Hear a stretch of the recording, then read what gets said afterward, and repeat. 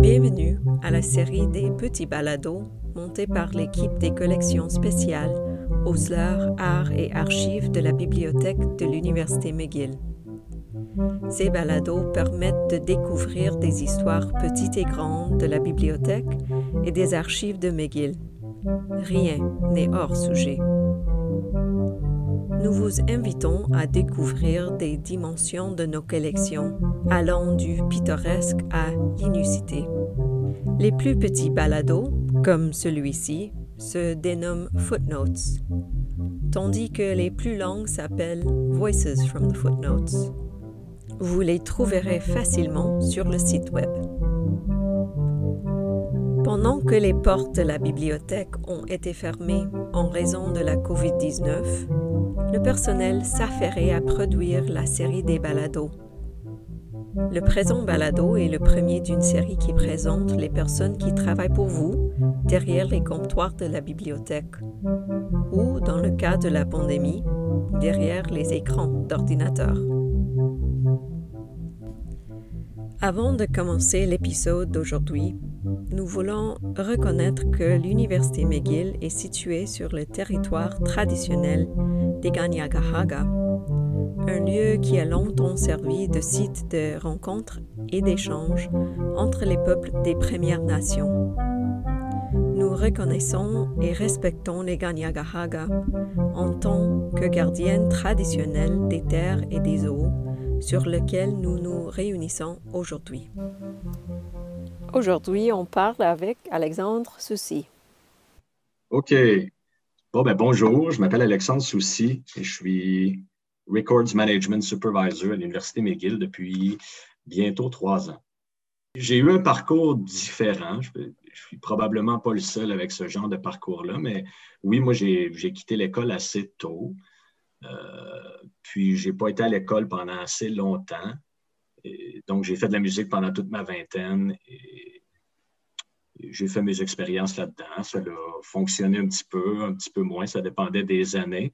Mais évidemment, quand je suis arrivé au début de la trentaine, j'ai senti le besoin d'essayer autre chose, en fait. Donc, je suis retourné à l'université à 32 ans, si je me souviens. Donc, j'ai fait un peu mon parcours sur le tard. J'ai fait des études en littérature, en traduction, pour finir, en fait, avec un certificat en archives là, qui, selon moi, allait me permettre là, d'intégrer le marché du travail, puisque c'était quand même une des options.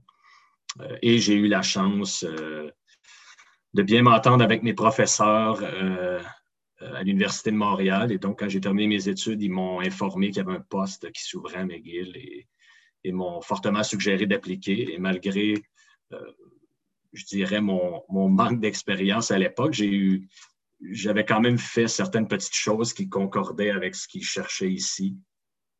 Et puis, ça m'a permis de traverser la longue entrevue et m'en sortir assez bien au final pour être assez chanceux, en fait, sortir de l'université et me retrouver dans une université sur le marché du travail. C'est le monde idéal d'une certaine façon. Là. J'ai beaucoup aimé mon passage à l'université, mais évidemment, je ne pouvais pas y rester toute ma vie. Là. Il faut quand même gagner sa croûte. Mais j'aime c'est un environnement que j'ai toujours aimé. Donc, c'est un petit peu le meilleur des deux mondes, si on veut. Là. Bien, je comprends très bien. Moi, je suis comme une étudiante pour toute ma vie. Alors, j'aime beaucoup l'environnement, en fait, des universités. Je trouve que quand je fais des vacances ou des voyages à des autres pays, je visite aussi des bibliothèques et des universités. Je me sens assez confortable là aussi. Alors, je sais que c'est tellement comme nerdy, mais c'est ça. Non, mais il y a une ouverture d'esprit, je trouve, dans les universités. En fait, c'est que les gens avec qui tu travailles sont... En fait, on est constamment entouré d'étudiants, de jeunes gens qui veulent apprendre et des choses comme ça. Fait que c'est sûr que ça a un impact positif que de parfois, et puis c'est pas pour négliger, là, mais que de travailler pour une grosse entreprise privée où y a des têtes grises partout, ce qui est pas une mauvaise chose, mais j'aime l'idée d'être entouré par des esprits plus jeunes, créatifs, qui, dans certains cas, prennent des risques, ont du plaisir. Je ne sais pas, c'est un environnement de travail que je trouve plus agréable, peut-être, un petit peu que les milieux plus privés ou plus gros. Oui. Et la vocation aussi, évidemment,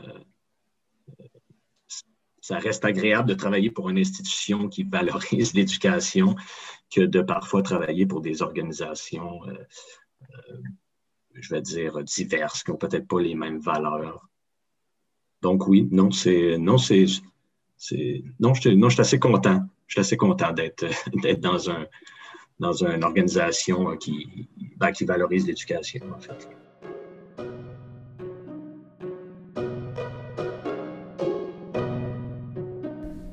Pour obtenir de plus amples informations, n'hésitez pas à consulter les notes associées à chaque épisode sur le site web. Vous y trouverez des chronologies, des photos, des liens vers des documents et plus encore.